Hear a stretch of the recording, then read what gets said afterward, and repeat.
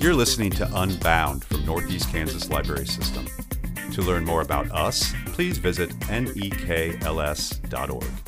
Today on Unbound, we are talking makerspaces in the library. Anna, how are you? I'm great. I'm super excited for this podcast. How about you, Dan? I'm super pumped as well, thanks. You're a maker. I've seen your work. At least I consider you a maker. Do you have much experience with makerspaces? You know, I really don't so much other than admiring them in many types of libraries throughout Nichols region and beyond. How about you, Dan? What are your experiences with makerspaces? Same. So today, to learn more about the current state of the maker movement, Ann and I met via Zoom with the innovative staff from Lewisburg Library in Miami County, Kansas. Thanks to you all for being here. Can we start with introductions? Sure. I am Kirsten Allen from Lewisburg Library. I'm the director. I'm Elizabeth Ellis, the Youth Services Coordinator. I'm Holly McLean, the Adult Services Coordinator. And I'm Rusty Folsom, the Technical Services Administrator. I'm going to kick us off with the questions. What do you call your maker program? Well, we are actually in the process of reevaluating our goals and focus based on all of the things that we learned at the Fab Lab Makerspace Bootcamp. I think what we're going to have is Tech Knowledge Series. So a little play on words with technology, but it's Tech Knowledge Series. And then we will have opportunities for people to learn how to use the systems that we have, and then spend some tech time with Rusty actually creating a product. 3D printers seem to be the quintessential maker tool. Can you tell us what Lewisburg Library uses? That's a great question for Rusty. Rusty, you want to take that? Yeah, sure. The first 3D printer we got was a collaborative grant through the Bear Foundation, and we went with a MakerBot because at that time they were the most user-friendly, educational type 3D printers. We ended up getting a second one because we ended up using the first one so much and it ended up dying on us.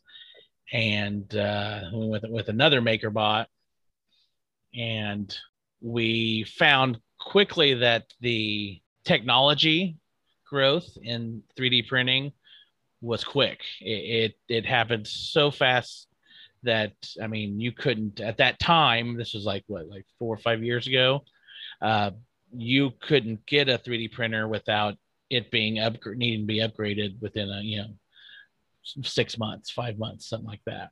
So we went through that for the second 3D printer too, and in between all this process, come down to 2020, COVID starts happening. Everyone's kind of in a shutdown. We're trying to figure out what we're going to do, and we start talking with some other local libraries, and one of the guys, Peter Troll, comes up with the idea of, hey, we've got the technology and the knowledge to produce this PPE gear that they're looking for. We could be 3D printing this stuff. So a collaborative got put together, and we ended up getting a grant for everyone to get a 3D printer, we went with the Creality 3D printers, the Enders. They're pretty well known next to the Prusa. Because we were creating those PPE gear, the grant we received was to get us new ones, because we were hammering out. I think we're making, oh gosh, do you remember what the number was, Kirsten? How many? I feel like it was 120 a day. Yeah, it was a large number of 3D prints, considering that one person may be doing, if I had 3 printers going 24/7, we were just pushing this stuff out. So it was a big deal. And getting that extra 3D printer really helped us a lot in keeping up equipment and we found out that later that MakerBot did not really hold up as well.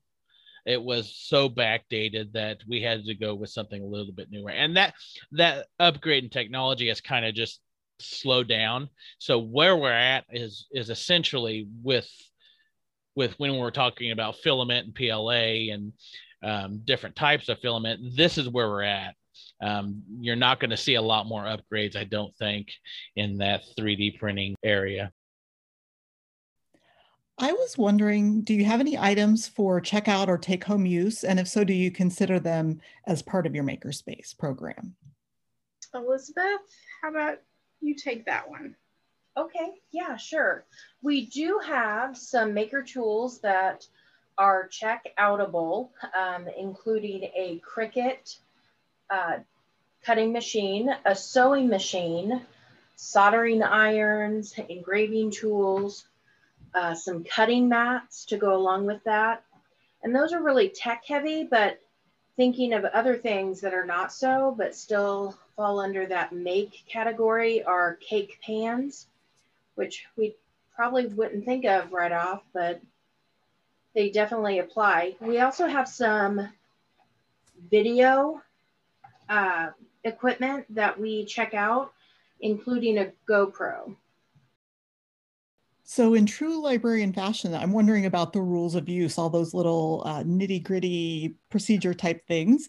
Do makers have to sign a waiver? Is the maker space or all of your maker opportunities open to all ages? And are there any additional codes of conduct for using the maker space? Holly, would you like to answer that one? Sure. So our maker space is not really a space. We don't have that room. So we've kind of had different items in different places. So it's been more staff run.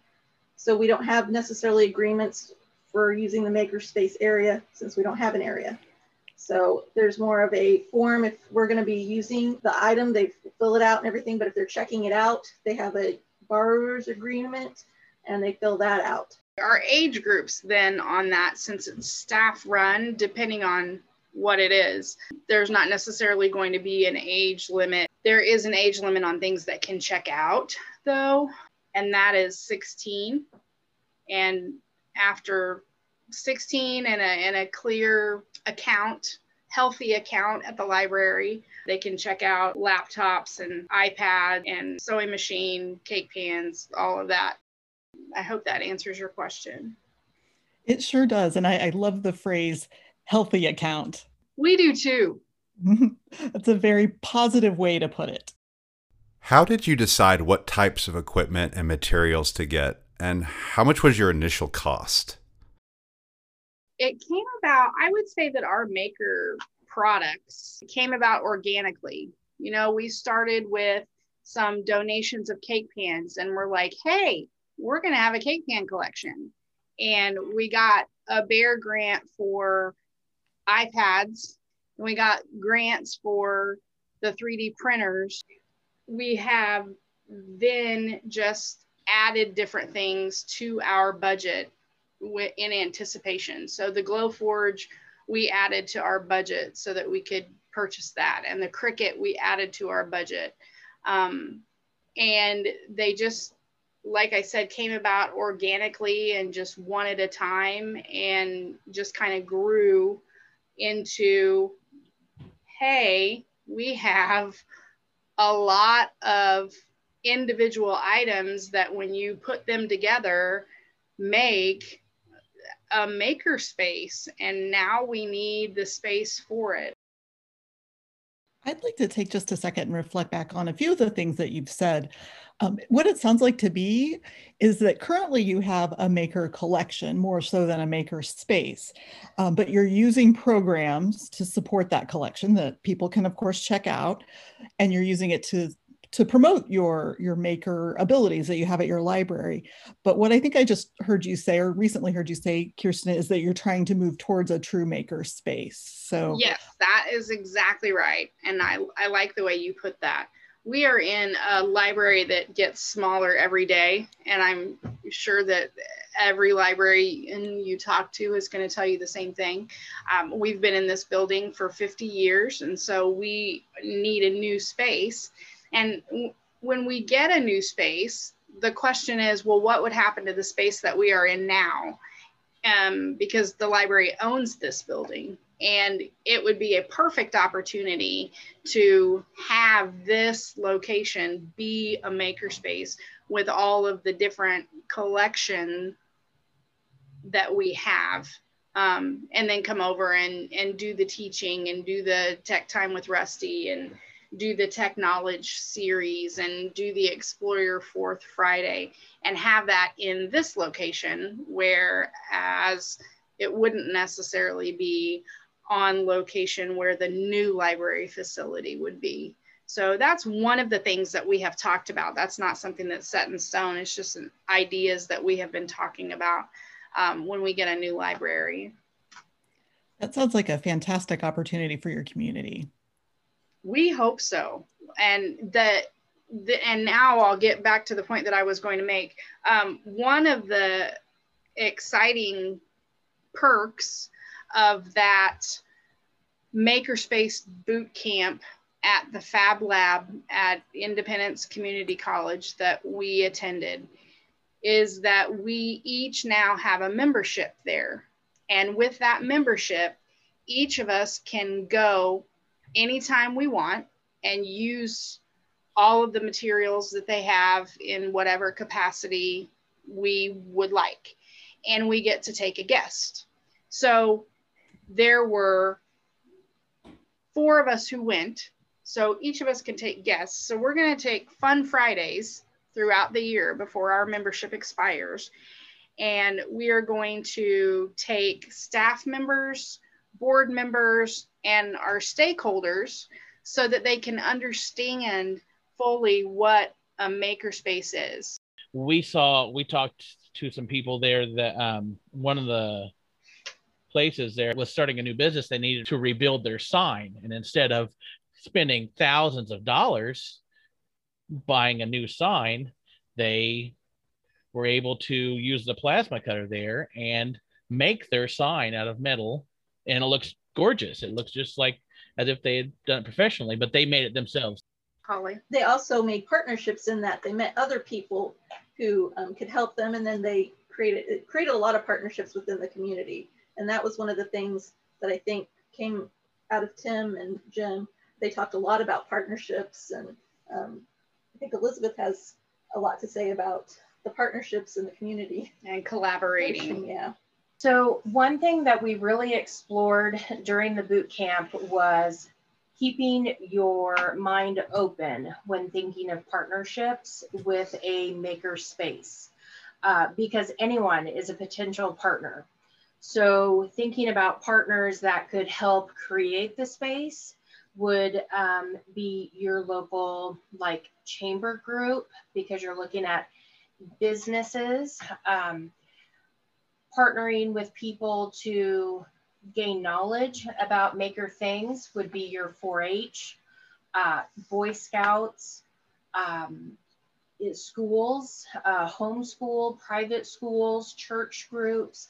So you can create those kinds of partnerships where they're definitely using the space.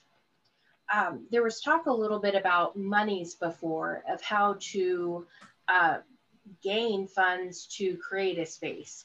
And one thing that was touched on during the boot camp was, don't just think tech when thinking about reaching out for funds for a maker space. Think of also, what is that technology going to sit on? So is there an opportunity there to reach out for a grant for furniture?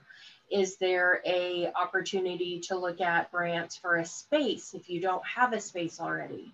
Is there an opportunity to think about the supplies that are used in a maker space? So thinking about equipment and how to find monies and partnerships, those kinds of things to create a maker space. Just don't get so caught up in the equipment. You got to think about the space, the furnishings, and the supplies. And everyone is a potential partner.